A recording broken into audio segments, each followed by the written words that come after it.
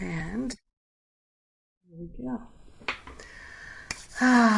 So grateful, so thankful for the love of God shining in our awareness. Grateful and thankful to open ourselves to unprecedented, unlimited life of love. We are grateful and thankful to remember the truth that sets us free. It liberates us from false beliefs, false identification.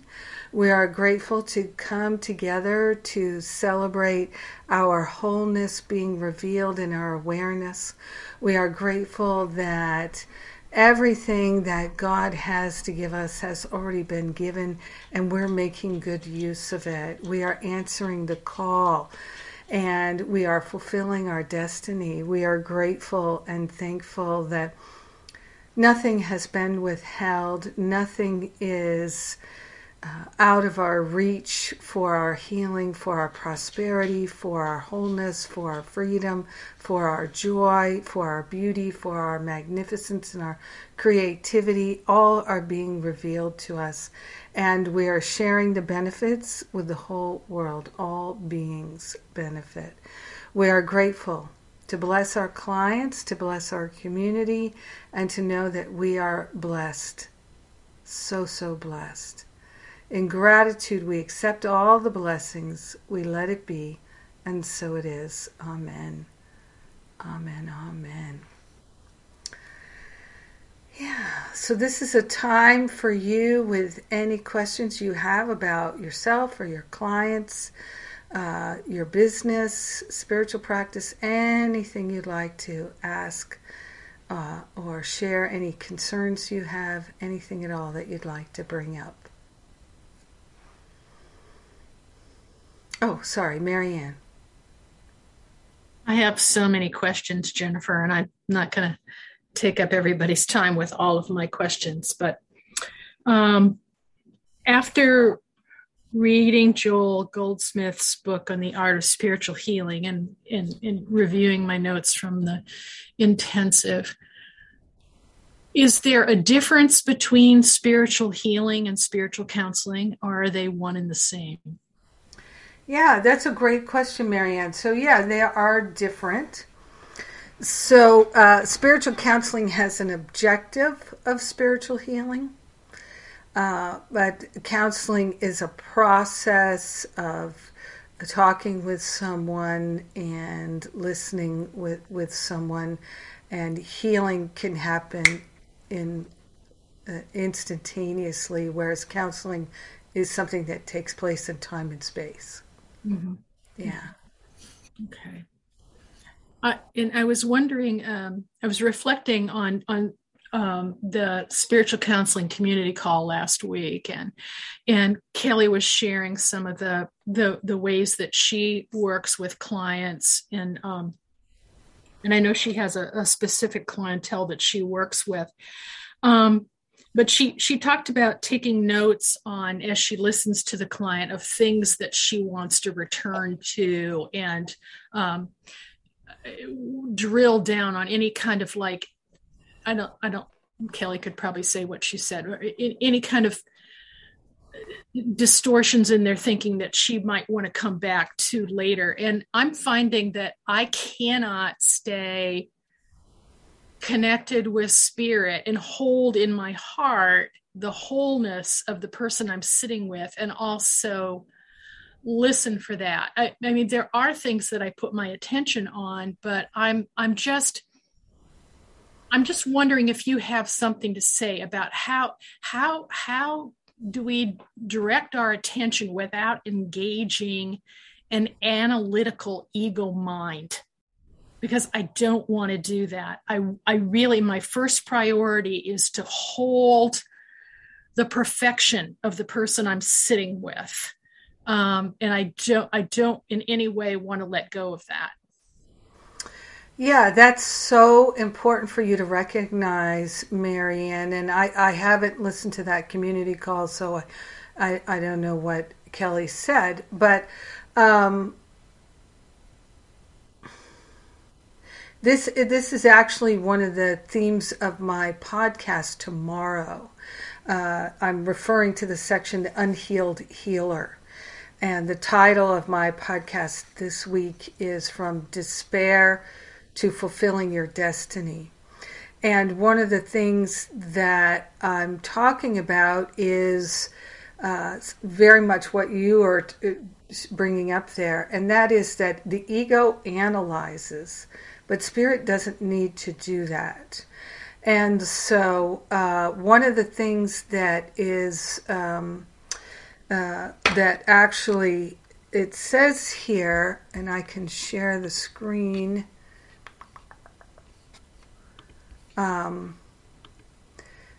This section, where is it? Here, the unhealed healer. So, saying here, every healer who searches fantasies for truth must be unhealed, because he does not know where to look for truth, and therefore does not have the answer to the problem of healing. So that might not make sense right off the bat, but here's what Jesus is talking about. It's easier to discern if you're looking at the whole text, but it's also it may not be clear to someone who's not really familiar with the Course in Miracles. So when you're searching fantasies for truth, you're looking in the past, in the false beliefs for truth. If that's what you're doing, you're analyzing what you believed in the past, what you thought in the past. You're not going to find the truth there. One of the themes, my computer's heating up here. One of the themes of A Course in Miracles, of course, is that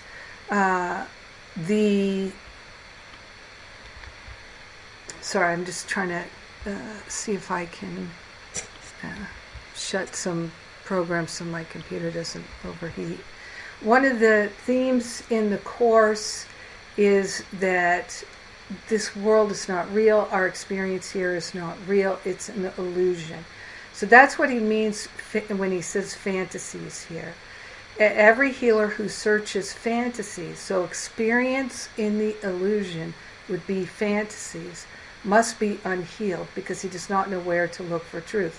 And what Jesus tells us repeatedly is we don't have to look in the past for our healing. What we need to do is be willing to let go of the past in order to have the healing. Now, he says here, there is an advantage to bringing nightmares into awareness, but only to teach you that they are not real, and that anything they contain is meaningless. The unhealed healer cannot do this because he does not believe it. So it's, for most, everybody I know, except for maybe Venerable, everybody I know goes through this thing of making the world real, because it seems so real, feels so real. We've forgotten what our real true reality is, and so this world is all we've known, so we say or think or believe temporarily. And so we're looking through the past to try to make sense of the present moment, but it's not the fastest path to healing. The fastest path to healing truly, truly is, and this is the point of my podcast tomorrow, is to say, I am no longer interested in the delusions. I am interested only in that which is real. I'm interested in understanding my perfection, my wholeness. I'm interested rather not in understanding it, but recognizing it, feeling it, and being so clear about it that nothing else makes sense to me. So, and that is something that is going to happen through our connection to Spirit, to the I Am Presence, to our holiness, the Holy Spirit. And so when we're the two or more who are gathered, it's easier. It's easier. If someone else is sitting there with us knowing it, it's easier for us to know it. And so that's why we gather together, to be around people who really know it, not just know about it, but actually are living it and experiencing it. And so our willingness to give up our attachment to, like people mentioned to me that, I guess it was last week in my podcast, I said, be aware. Are you trying to have a better dream, or are you waking up? Which is it you're interested in? Having a more comfortable dream, or letting go of attachments to the dream? And that's a bold leap for people for whom these things don't seem like reality, they seem like concepts. So, because concepts aren't real. And but heaven is real, and heaven is in our mind, and we can get there and live there today. And this is why I talk about how I used to be so miserable, but now, for many years now, I've been mostly peaceful. And in fact, one of the things I have to be aware of is when I'm talking with friends and whatnot, is I'm such a storyteller. I will tell a story with lots of drama because it just makes it more interesting.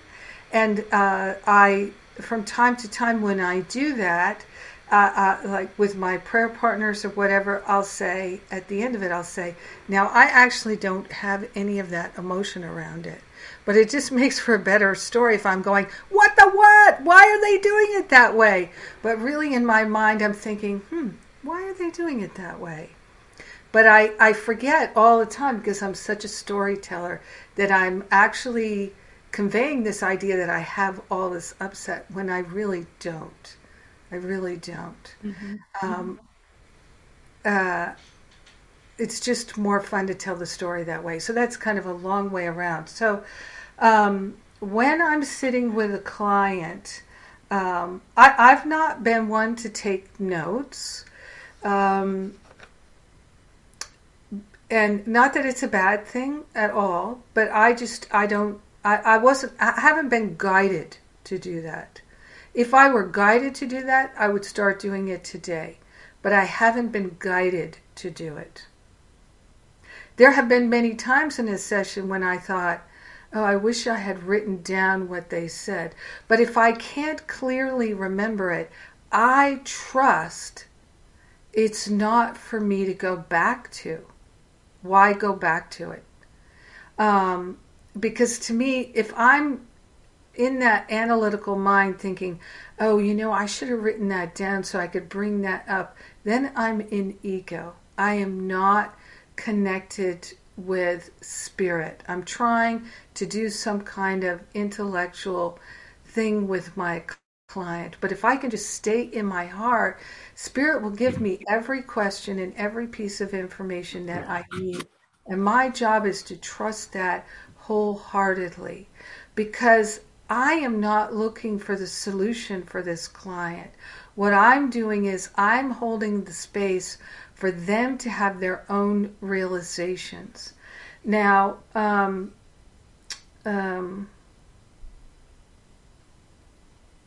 have conversations with people on a regular basis where I'm pretty clear what's going on with them and what the patterns are in their mind, what the beliefs are. It feels really clear to me. Because we become very skilled at this kind of work. Just the same way that you could bring in a plumber and you could say, this is the situation, no idea what's going on. And an experienced plumber would say, oh yeah, I've seen this before, this is what happens. And you're like, what? How did you know that? And it's like, because I'm a pro.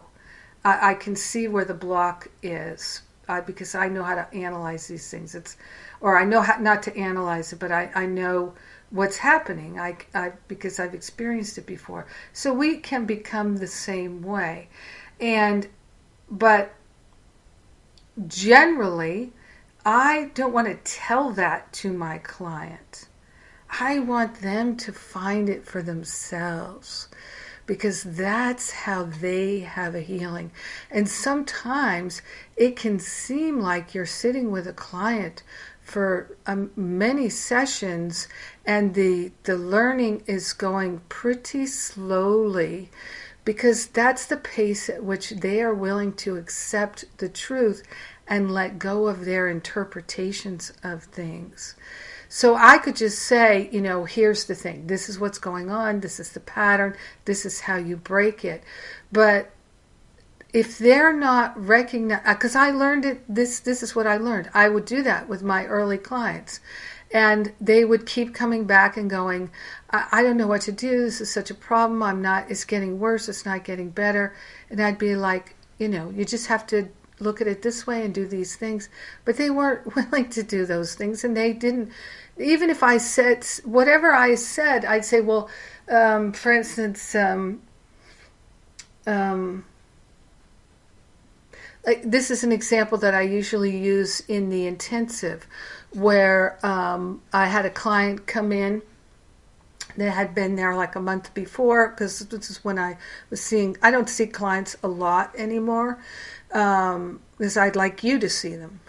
So I try to encourage that and discourage people from coming to me.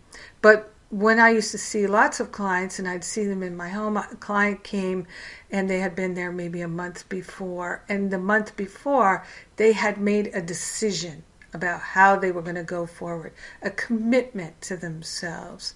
And they were super clear on it, very excited about it. And so when they came back a month later, I said, after the prayer, I said, so what's it like sitting inside that commitment? How's it been for you? And they went,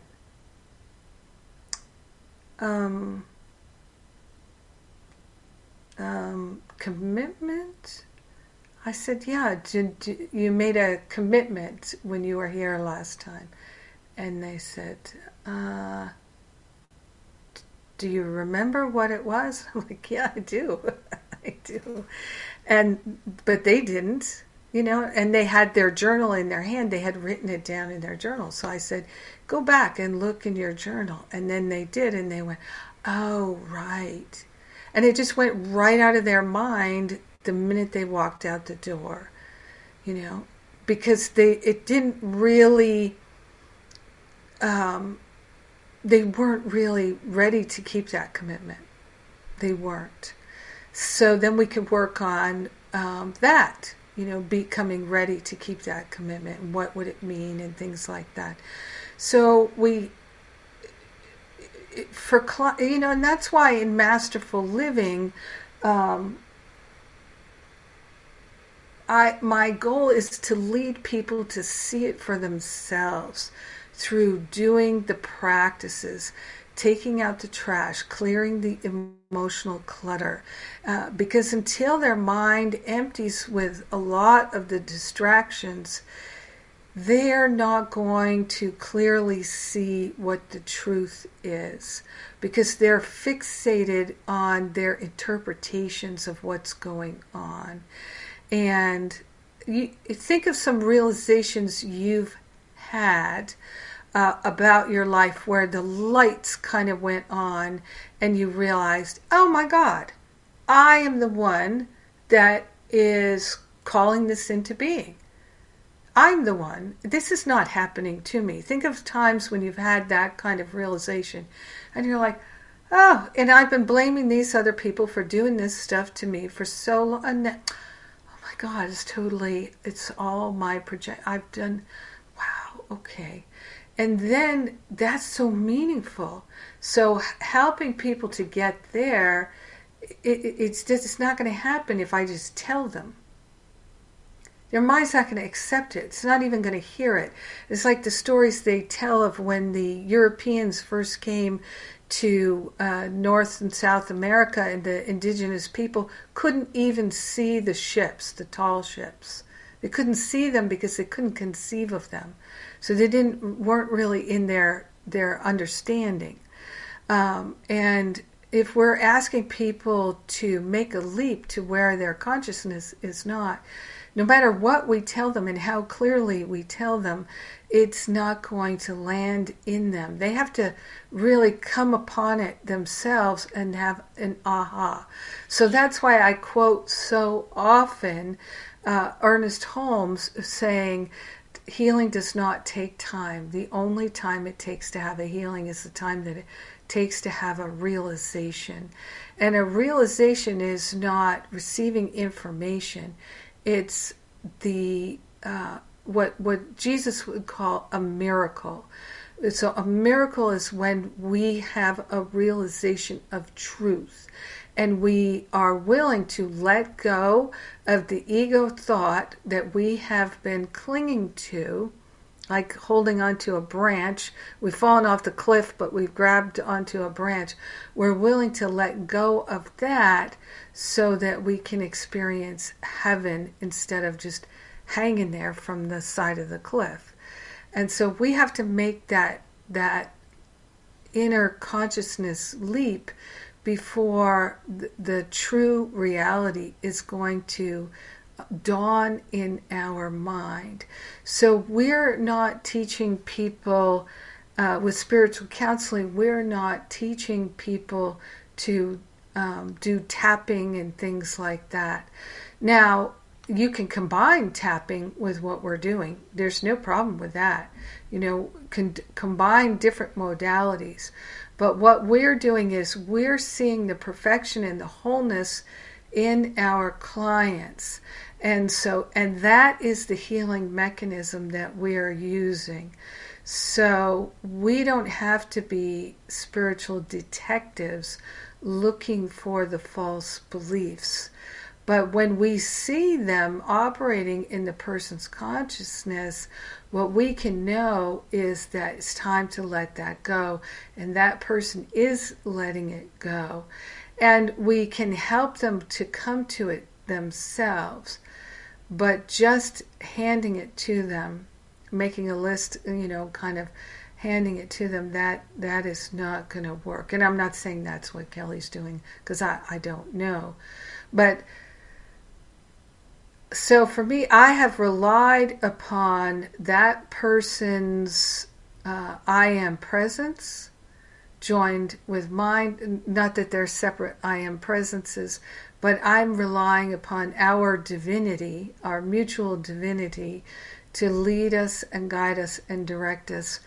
And so, like you're saying, Marianne, I don't think I would get attached to coming back to something. So I've just learned if I'm to come back to something, Spirit will take me there. And it will be clear, so I don't have to make notes about that. And I do the same thing in class. So in class, I have a very clear outline for the class, but I'm not attached to it, right? The healed mind does not plan. So I'm not planning to get to certain things, but I'd like to. That's what I go into thinking, I'd like to cover these things. And there are many times, many times in class, someone brings up a question and we just go totally sideways from where I thought we were going to go. But I trust that is Spirit leading me, because I know when someone is bringing stuff up in class that's a detour, that's not going to be helpful, and I can feel the difference of when it is going to be helpful. So that's why for me it's learning to feel it. Now for some people it might not be feeling it.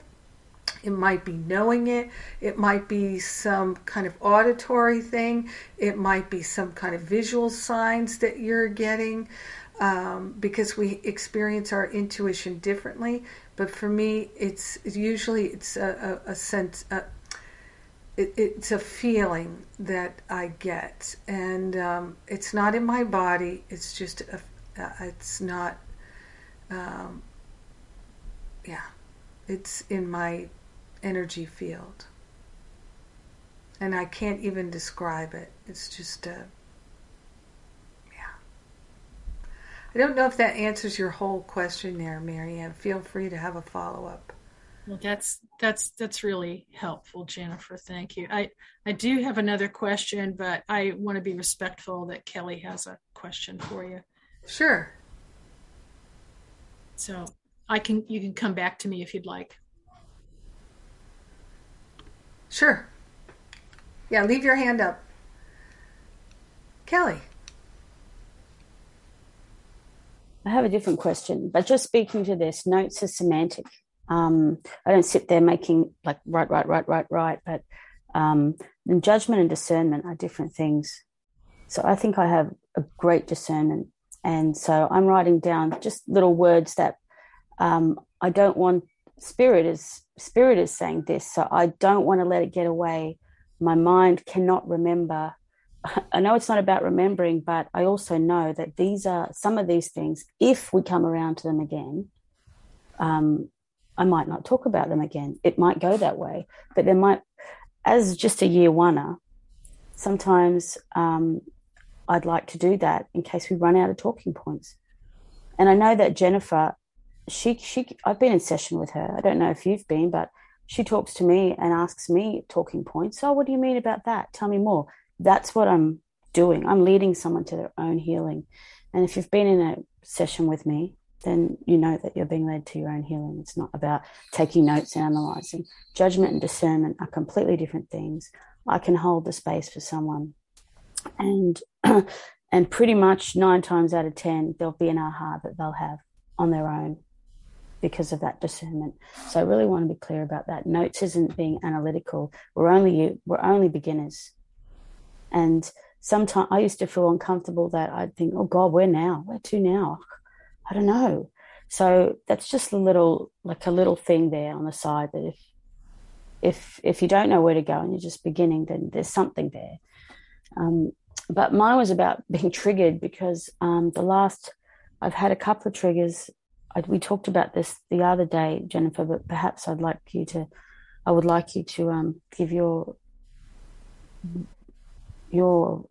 take on maybe a time you were triggered and what you did, or how it was for you in the beginning when clients began triggering you, and then you're like, whoa, because I was triggered almost a couple of weeks ago with a client, and I've discerned not to see her anymore at the moment. It feels right for me. Mm-hmm. But she was one of my most reliable clients, dependable, reliable, every clockwork. But there were some things in there that I felt were not. That's the thing. For me. I was triggered, and so I couldn't see clearly. Even a few days later, I still felt I could not see her anymore as a client. I let her know, even though I'm a 5, so it would have taken me a month to tell her. Really, I could have gone for weeks and weeks and then decided to tell her, but I felt I should do the right thing and let her know because she's a client. And I still feel that way now. I've done my forgiveness work on it. And also when I'm in session with someone, I'm also hearing a story. They're coming to me in a story and they're telling me their story, and I'm looking for self-forgiveness in it, in a way. That the story is obviously throwing up easy places for me to discern that, oh, there's self-forgiveness needed in this area. There's self-forgive. I can hear the guilt or the blame or the shame. So that's another. But for here in done the self-forgiveness, I think on it, and at some point we do have to discern what's best for ourselves as well, I guess. Yeah, 100%. So that's the getting out of judgment, making sure I'm not judging her and thinking, no, this shouldn't be happening, because you could look at it that way, like this is not something I really want to be with. So triggers, judgment, discernment around a client when really, if we were Jesus, we could sit with every single person, but we're not Jesus. But, here's the thing is, sitting with every single person, that's not something that Jesus would do, necessarily. And there's different kinds of triggers. I think it's really good you're talking about this, Kelly. I understand also what you mean about making the notes. And so, for instance, when I started out with clients, I had multiple different triggers that would occur in a session. I would have, one of the common triggers I'd have was, and I talk about this in the intensive, where I would feel like I have no idea how to help this person. I'm way in over my depth with this person, and I'd go to the help me Jesus inside, and that's definitely being triggered. There's no question. But then over multiple experiences of that, and every time Spirit gave me what was needed to help the client, then I didn't get triggered by feeling that my life experience, my knowledge did not, or the information I had was inadequate. I could just sit with the person and be that open vessel, and I learned that is the thing that is most helpful, and that Spirit. And because I was triggered, I couldn't do that. Because I totally triggered, understand. I could not be attacked. I couldn't discern, and I couldn't hear, and I couldn't. Yeah. I was just shut down, and I needed to get away, and I couldn't because I was in a session. It was in the first 20 minutes. I was like, oh my God, I want to get away and run away. Yeah. So that was the problem. It was, yeah. So in that, I have not had that kind of a situation, but here's what I would recommend.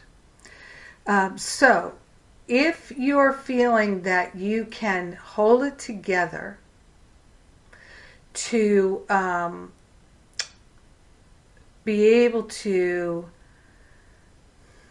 bring the session to a close without really telling your client much, and you might need to say something like, please forgive me, I've just realized something that I must take care of right now, and I know we're in this session, I know that this is very unusual, but with your kindness, I'd like to say, could we reschedule for another time? And I truly am asking for your support in this, and I haven't done this before. I just feel I can't give you my full attention, and you absolutely deserve that, but I'm distracted by something that's happening here that has not to do with you, and I'd like to take care of that. So let me contact you later, and let me say a prayer right now. And I think most people would be gracious and let us out of the session. And then if they didn't, you could say, well, this is what I'm offering you now, and I'm sorry it doesn't work for you. It really has nothing to do with you, but I must go take care of this. And I'd like to be able to pray before we close, because I think the prayer would be medicinal for everybody.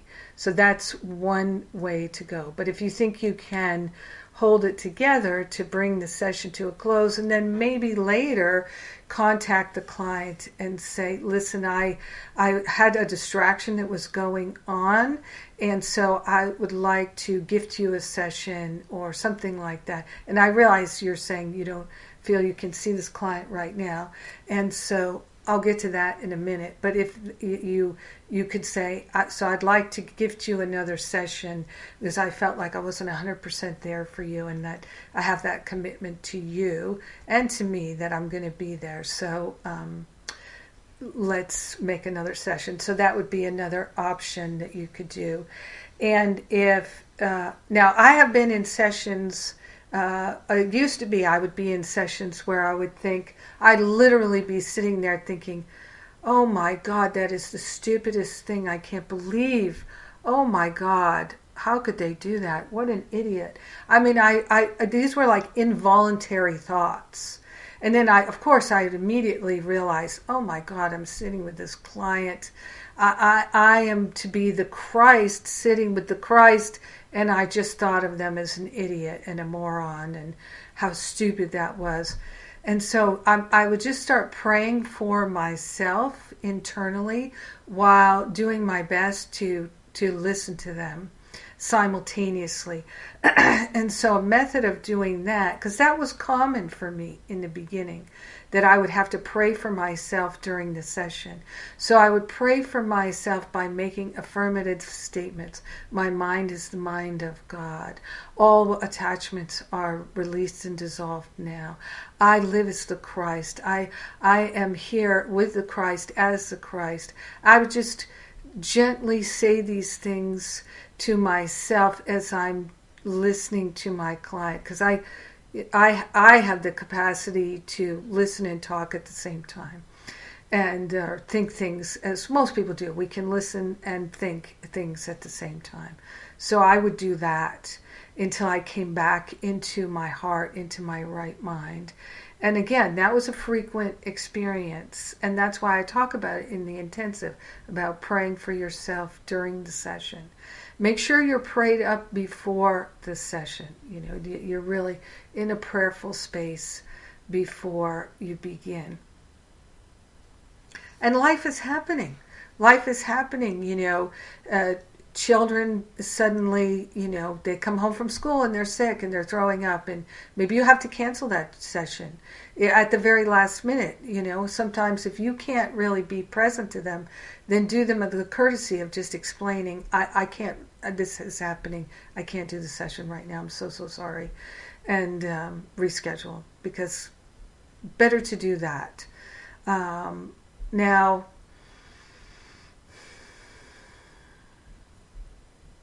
does anybody have some other kinds of situations they've been in that are different than what I've described? Anybody can just wave if you have one. Yeah, so we are going to have experiences of judging our clients. I don't have much of that anymore.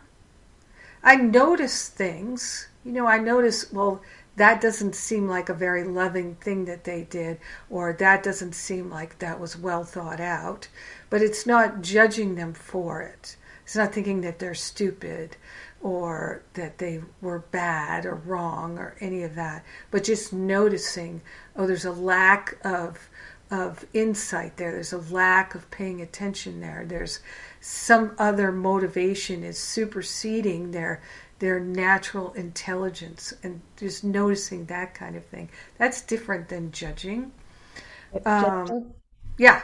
It was just a really complex situation. And should that ever arise with any of us, is there like a protocol? Like, should we get a hold of ARBA, or should we get a hold of somebody that has a little more? I mean, it was completely really complex situation that wasn't held very professional.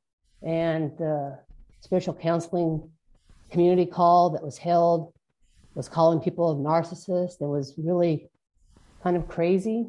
I mean, it was really an unprofessional situation all the way around. Unfortunate, really. You definitely let me know. Yeah, I think it should have. ARBA, I think, and really, everybody's trying to be loving. Everybody's trying to be forgiving. Of course. Everybody's trying to hold everybody in love. And that really needs to be the final outcome, really. But yes, it's an unfortunate situation. And everybody gets triggered. Everybody gets triggered. We take responsibility for our triggers, our actions. We take responsibility for our choices, our decisions, our words, our thoughts. We take responsibility for everything, because that responsibility is our way out of hell. It's the only way out. is to take responsibility without judgment and to recognize that we are the dreamer of the dream. And that's the only way out of feeling guilty and ashamed and bad and wrong and thinking that others are bad and wrong. So, and everybody gets triggered.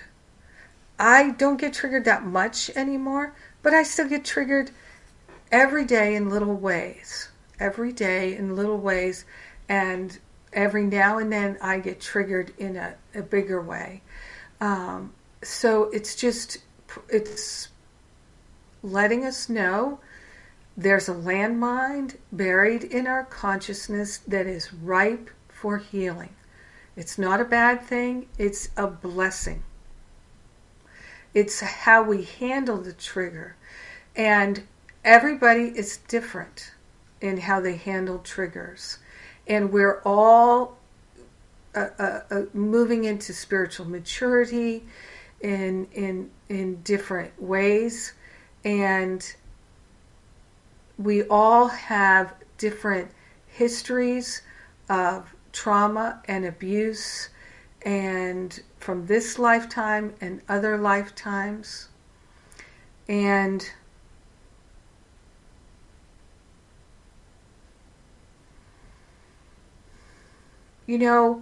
we have different karma with different people, and that plays into things. Very much so. Very much so. Think of the people who trigger you most.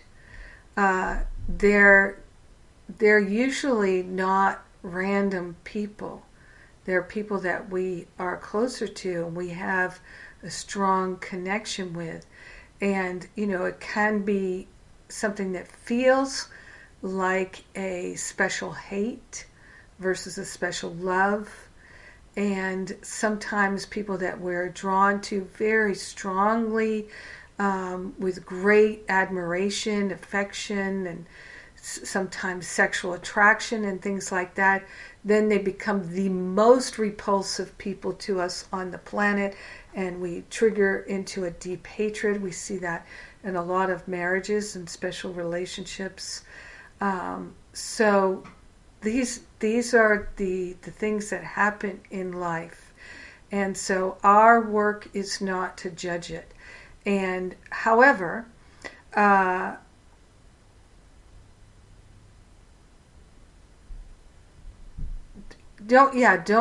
keep these things from me, from Arba, or even, go to, if you feel more comfortable, maybe with Linda or Angela, somebody on the team who you feel close to and comfortable with, for sure reach out. And then we can bring it to the light, because that's our job, is to do that together. To me, it's an old paradigm that someone, people behave in unexpected ways. It's unexpected for them too. Someone gets triggered, it's unexpected for them. They're not planning for that. It's especially in spiritual community, when people get triggered, and the spiritual teachers get triggered.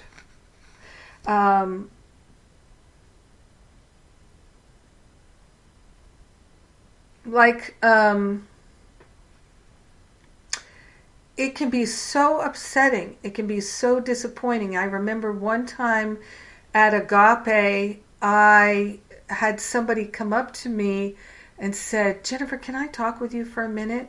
And I said, "Sure." And they said, "So I had this experience where I was in this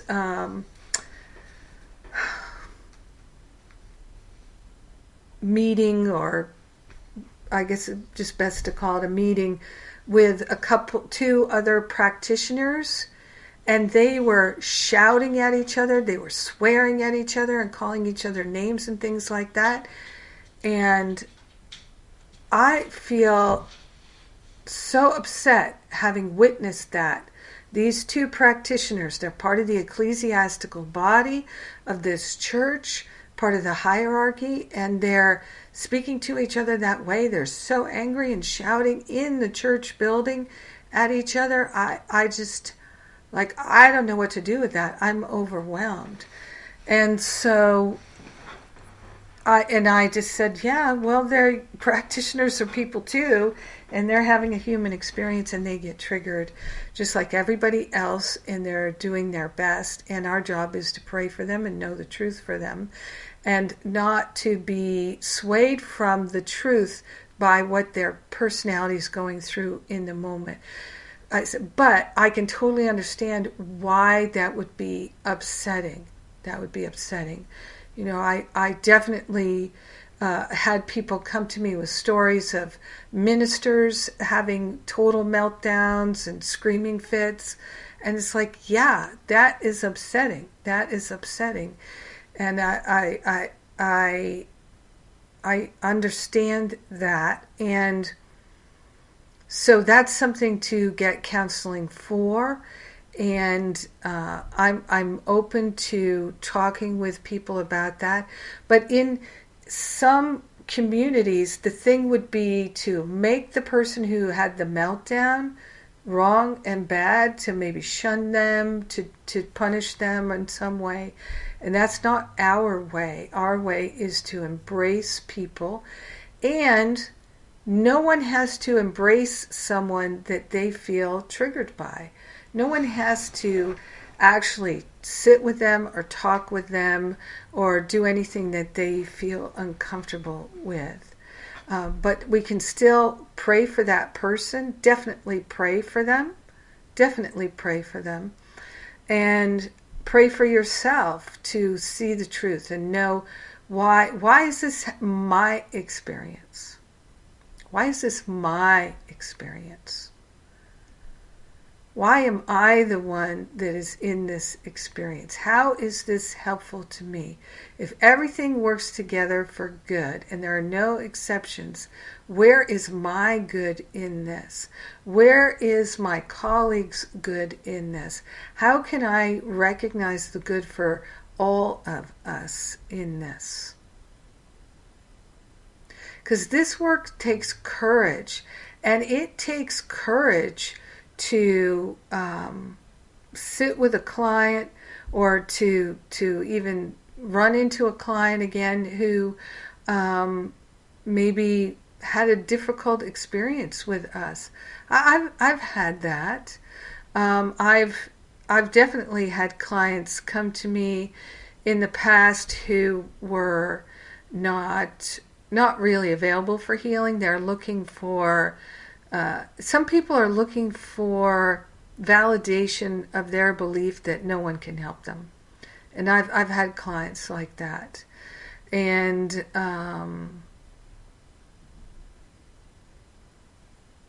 some people do that. They go from one person to another person to another to another to another, and they never really get to build a rapport or know that counselor. They're just looking for someone who can heal them. And it doesn't work that way. It doesn't work that way at all. No one can heal us but ourselves. But people can support our healing in profound ways that make it so much easier for us to heal. And that's what we're training ourselves to be able to offer to our clients. But it is my responsibility to assist in these situations and to make decisions about what to do. That's what I get paid the big bucks for. So that's my responsibility. So the thing is to come to me. And I know nobody wants to come to me and say, little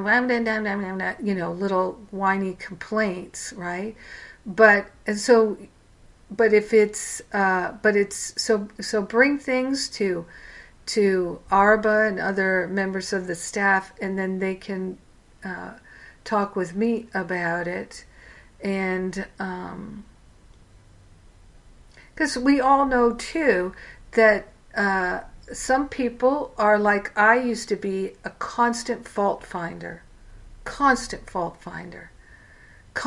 just like, oh, can I just get a 5 to 10 second break from the fault finding? And so, and we don't want to energize that, but if we can be helpful, it can be something can be brought up here, and we can talk about it here. So I obviously I'm going to follow up with this, and we'll bring all the assistance that we can. And here's the other thing too, is when I was in the training as a prayer practitioner, this kind of stuff was kept hidden, as though, like we don't want everybody to know that somebody got triggered. We don't want anybody to know that I got triggered, or I had a session where I judged my client. Those, things were like, oh no, let's pretend it's not really happening. And I'm not for that. I'm for, let's bring everything to the light. Let's get rid of anything that anybody could be ashamed about.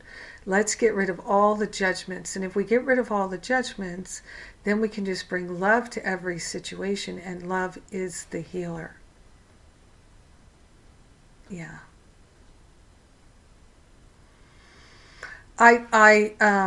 Now, we've got other people raising their hands here, and I can take some extra time, but let's see here what Sue, and it's nice to see you, Sue. Glad you're here. Nice to be here. Sorry, that's the hounds of the Baskervilles behind me. I was just going to say, I don't have a lot of experience at all in spiritual counseling. That's why I'm in this program. But I do have experience in being a coach in the corporate world, and some transformational coaching I did. And I was just taking some notes of the things that I feel like I would like to work on.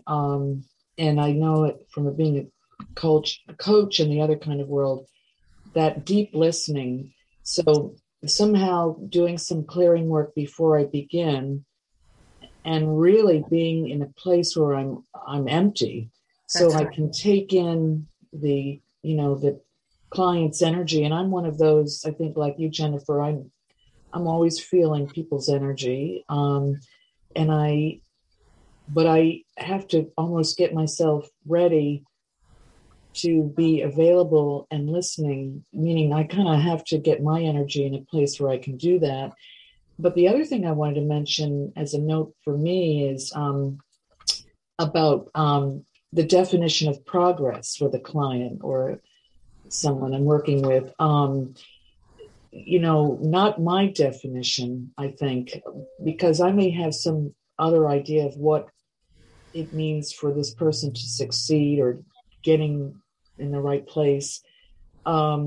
It's really trusting their judgment, their empowerment. I think they know, their spirit knows where they need to be. I'm a channel to help them get there, I think, is how I would look at it. But I have to be mindful of that, because part of me wants to always have a scorecard. And so I want to be careful about that, even with my own life. Mm-hmm. One of the things that Jesus talks about in the Course is about, you know when things are improving because of how you feel. Because of how you feel. And we know that our thoughts are the determiners of how we feel. What is it we're thinking? But how we are aware that our thoughts are helpful or unhelpful is how we feel. It's not an intellectual thing. Like if you're feeling buoyant and happy and peaceful and harmonious and open and receptive and available, then there's no question your thoughts are going to be harmonious and more aligned with truth than not. But if we're feeling agitated, if we're feeling sad, if we're feeling frightened or worried or lost or apathetic and things like that, then our thoughts are not in alignment with truth. So, but clients may not understand the correlation between their thoughts and their feelings, because when I first started doing this work with A Course in Miracles students, I found that many Course people that I was working with had been studying the Course for, I started studying the Course in 2006. And folks were coming to me who'd been studying the Course for years, sometimes 25 years. And they would say to me, I never thought about living the Course the way you're talking about. And I used to think, what have you been doing for 25 years? Like, seriously, what exactly have you been doing for 25 years that you're not thinking about living it this way?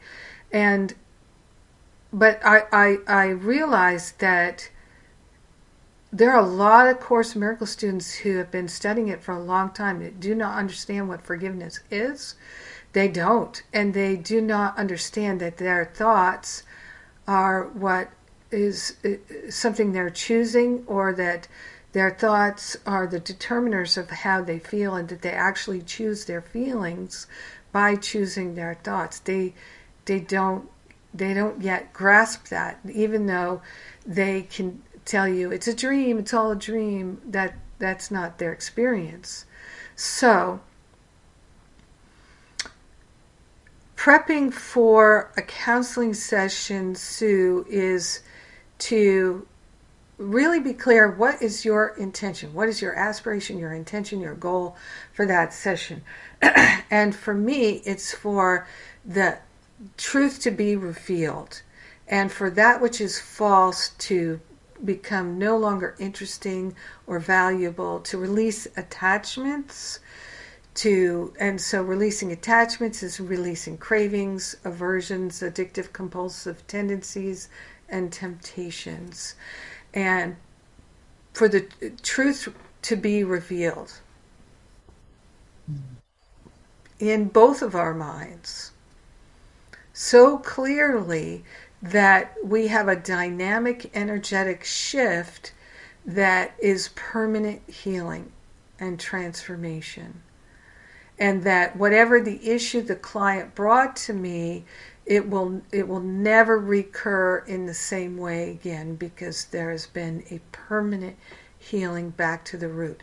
That is what I intend, and I pray to be the perfect person to support that in happening for them and for me.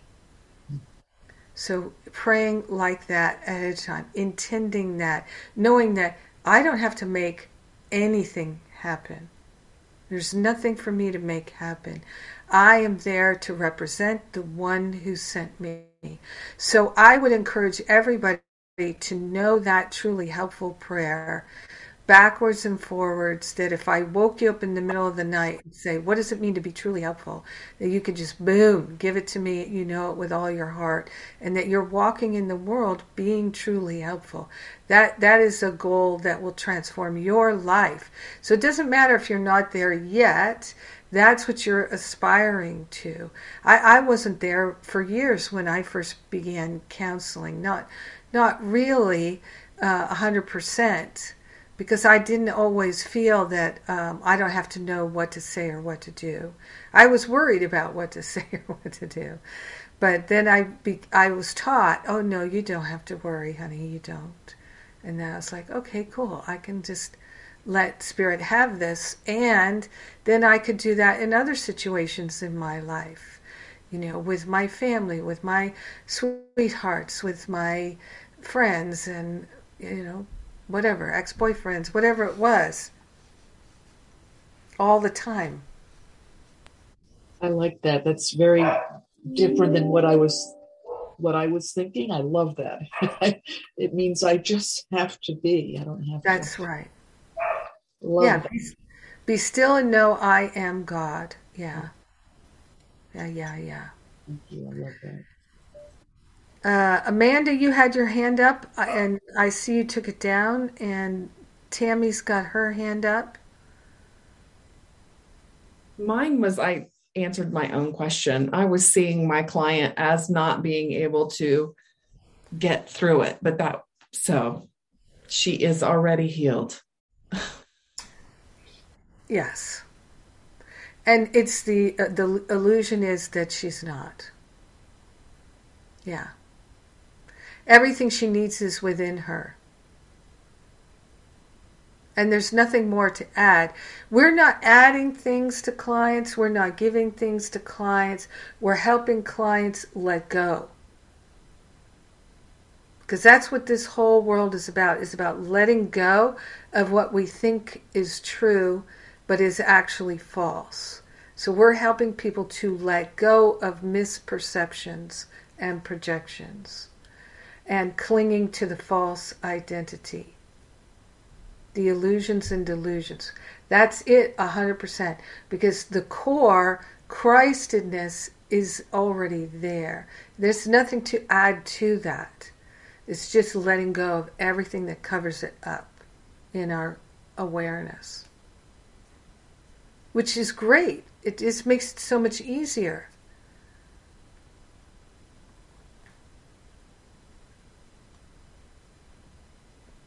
Like, I think of when I first started out as a counselor and I thought, I don't have money to advertise. I don't have marketing skills.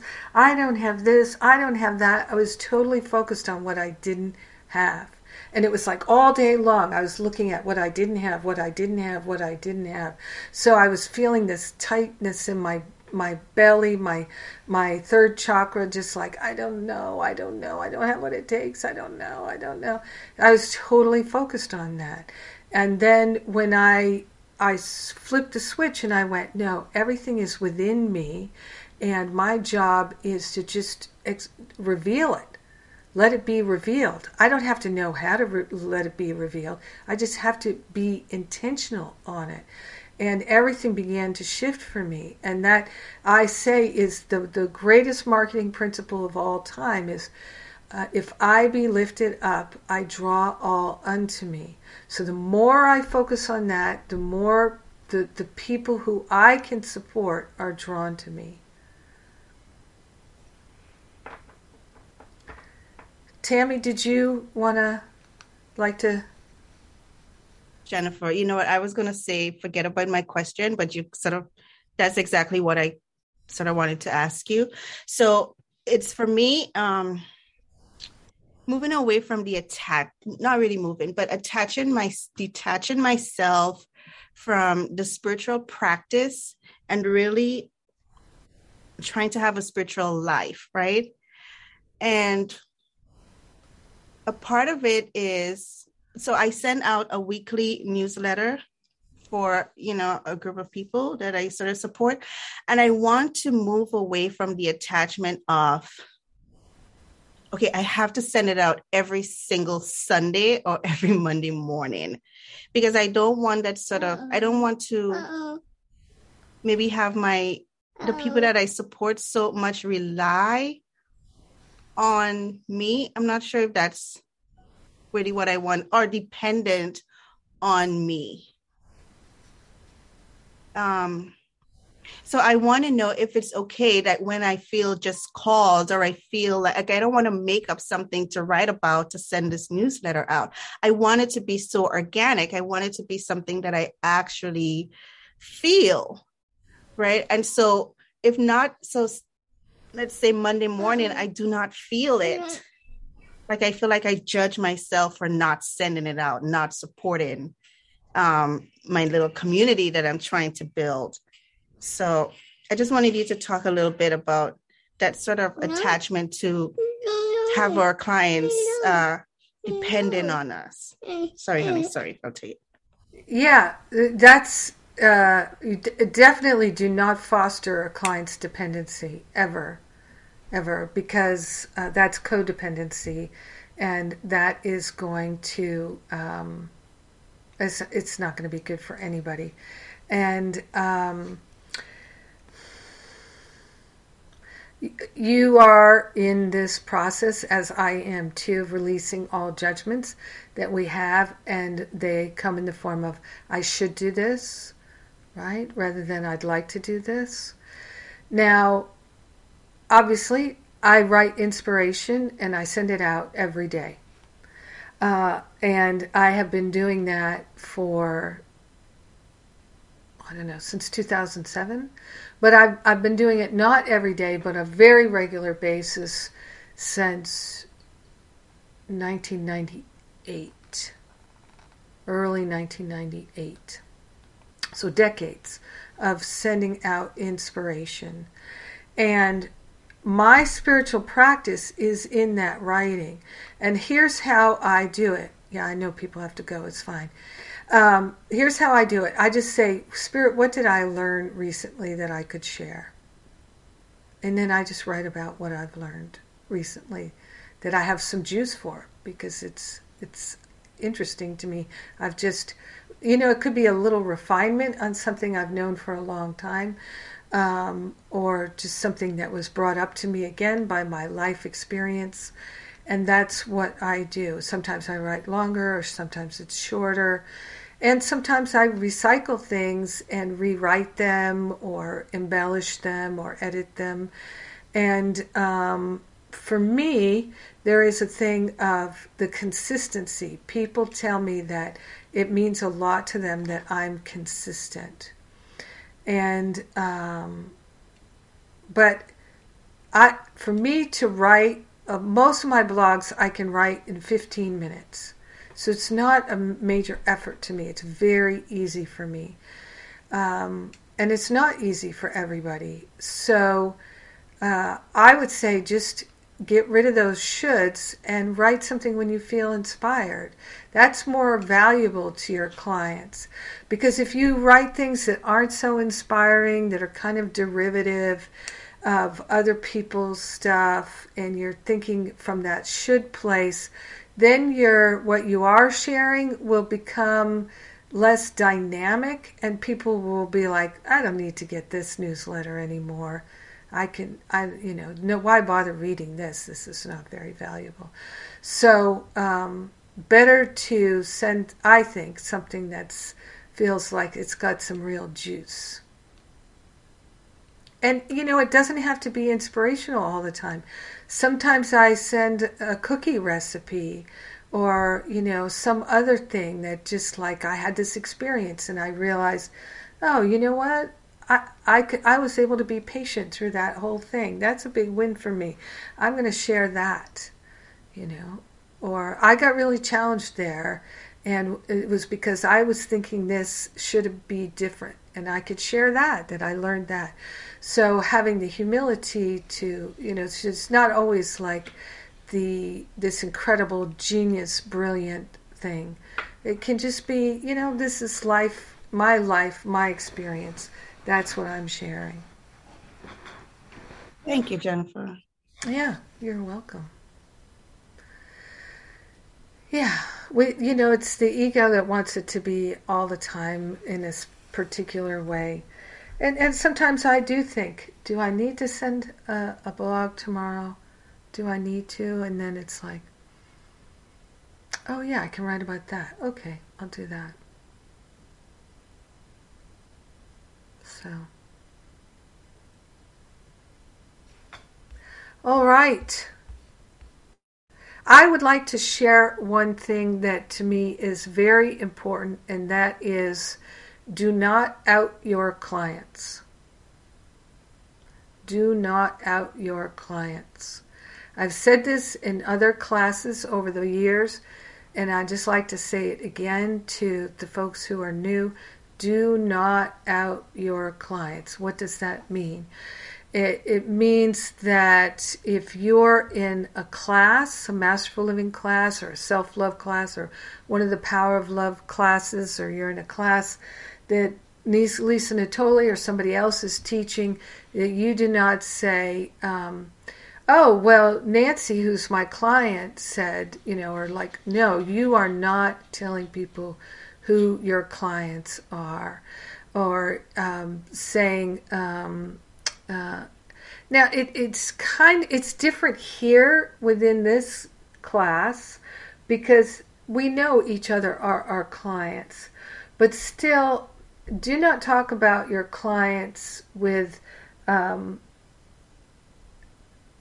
if you need to have a confidential conversation about something that's going on with a client, come to me, to Arba, maybe to Linda or to Angela, but I wouldn't take that into a session with one of the other counselors in training. Like it's if you're gonna name that client or describe that client in a way that counselor would say, oh, that's so and so in year one. Oh, I know who that is. I remember when I was in the training, one of my teachers, who was also a counselor, as they all were, I was in not in a session, but I was in a small group. I think we were just having lunch or something, and one of our classmates, we brought up the topic of one of our classmates who had a very thick accent, not from the United States, and who spoke very fast, like blah, blah, blah, blah, blah, blah, blah, very fast, and it was really challenging to understand them. And somebody was saying, oh my God, I just can't understand what they're saying half the time. I have to say, can you slow down? Can you say that again? I just can't make out through the accent and the fast talking. And the counselor, the teacher who was having lunch with the students said, you think that's bad? Imagine how I feel when I'm counseling them. And so I just was like, oh, remind me never to go to that counselor. And I had done a session with that counselor because I like to do sessions with all my teachers and see what I could learn from them as having them as my counselor. And I had a session with that counselor already, and I was just like, yeah, not for me, not my counselor. One session is plenty. So once I had that experience at the lunch, I was like, this is why that person is not my counselor. So, because you are in class with your clients sometimes. Yeah. And so, but don't out them to each other. And I have talked about even recently, I know when I first started counseling people, some of my clients would say, hey, I'm going to have a party, my birthday party or something, or I'm going to have a baby shower, I'm going to have whatever at my house, I'd really like you to come. And I would go to things like that, but people would, at the party, they would say, how do you know Lisa? And I'd say, gee, we've known each other for years. We've been friends for years. I would just say something like that. Oh, we've been friends for years. And I would try to dodge the question. But if Lisa came over, put her arm around me and said, this is Jennifer, she's my spiritual counselor. And then they go, oh, that's fine. That's no problem. She's outing herself as my client. I am not saying that's how. So that's just how I operate from that. It's confidentiality. So Dina, and then we'll wrap. Okay, so I've been around a while, and sometimes I find sharing what I really think in these kind of situations I'm not always sure I should. Right. Because I'm more interested in being supportive. Right. So one of the things that I believe is that you listen to all these calls and you have your ear to the ground. Maybe you don't do it immediately so that you'll pick up on things if something is out of place or out of step, and you'll address it. Is that correct? Like, we don't really need to be in a flurry to resolve, unless it's immediately triggering, it's critical, and we need to go do something about it. That's an excellent question, Dina. So I would say yes and no to that, because interpretation is different. I might interpret things differently than somebody else did. And so I might see, oh, this is something that's resolving itself. I don't need to do anything about this.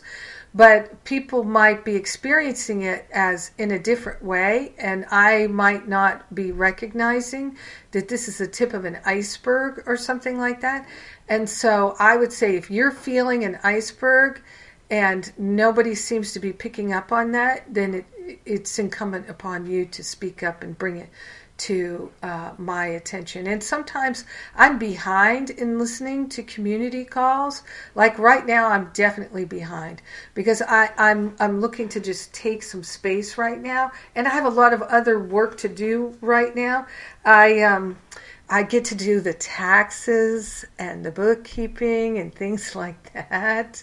And that's, and so I'm really focused on doing all kinds of admin work right now. And so I'm just kind of taking a step back from some of the other things that I will pick up again in another 10 days or so that I can get these things done. So, definitely bring things up. So I'm really, really glad you asked that. Yeah. And Arba. Sorry. Just quickly, my impression was, I know you said that you listened to all of the Masterful Living community calls, but I wasn't sure that these as well were part of your regular listening. But I just want to say for the record that I was not at that community call. And my impression from the comments after that call was that all that sharing was helpful. And so it is important. So I'm very glad to hear that people were sharing that there's more to that, because from what I saw in the WhatsApp group and some of the comments, that I did not have a clear sense that there was more to look at. But I am aware now, and because I listened to the call myself this morning. And that was last week's call? Last Monday. Yeah. Last Monday. Okay. Yeah.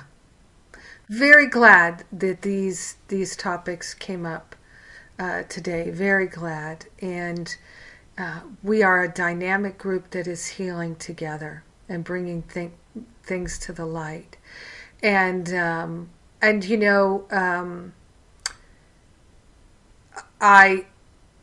the folks who've been doing this for a while, like Dina, like Arba, like Linda, like Angela, you have healed so much. To me, like you are like different people than when I first knew you. Your personalities are very different than they were. Your essence and everything is still exactly as it was, but the way your personalities operate is very different from what it was when I first met you and got to know you. And this is true for all of us doing this work. And doing this work is a fast track to healing and is going to bring your shit up. It is going to do that for you.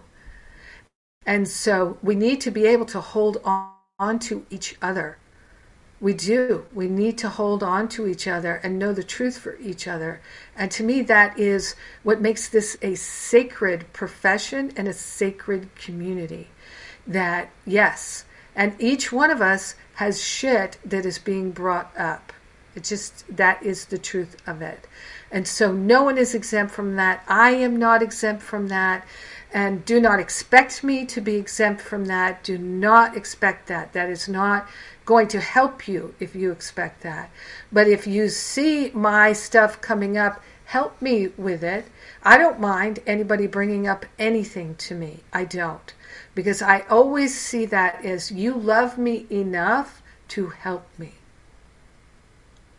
And if the only way we can help each other and bring stuff up is if we do it without judgment. And if I still have judgment about something, I can go to somebody and say, okay, I still have judgment about this, but I would like to see if we can talk about this, and this will help me release my judgments, and we can have a healing. So being upfront about I'm judging this situation and I need help with that. So together we can bring this to the light. But if you don't feel ready to talk with somebody about something, do not talk with them about it. You know, if you need a third person there, that's fine. That's normal. That's normal. You know, we're not supposed to know everything already. I sure don't. I'm learning things all the time. There's not a week that goes by that I don't refine my learning. Thank God. That's what makes it so dynamic and interesting. It's never boring. And we do it with love, so much love. And we love more fully and more completely when we can see that people have stuff and we can love them through it. And that's how we want to live our lives. Thank you. That's really, really helpful advice. Thank you. Yeah. All right.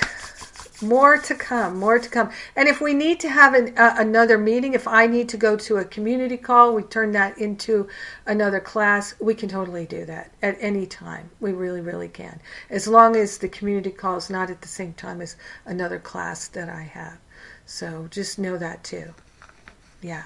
Because I think the Monday call is at the same time as Masterful Living, or it's close to that, or it used to be. It used to be. It's Okay. now at 5 p.m. Okay. So. Yeah. All right. Let's pray. Thank you, Araba.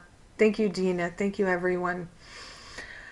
Oh, my goodness. We are so blessed. We are so blessed to live in a spiritual community that is omnipresent, omnipotent, and that is practicing non-judgment and compassion, where we don't have to hide. We don't have to live in fear of our stuff coming up. So grateful that we are already perfect and we are willing to recognize that the perfection is intact. It's already there.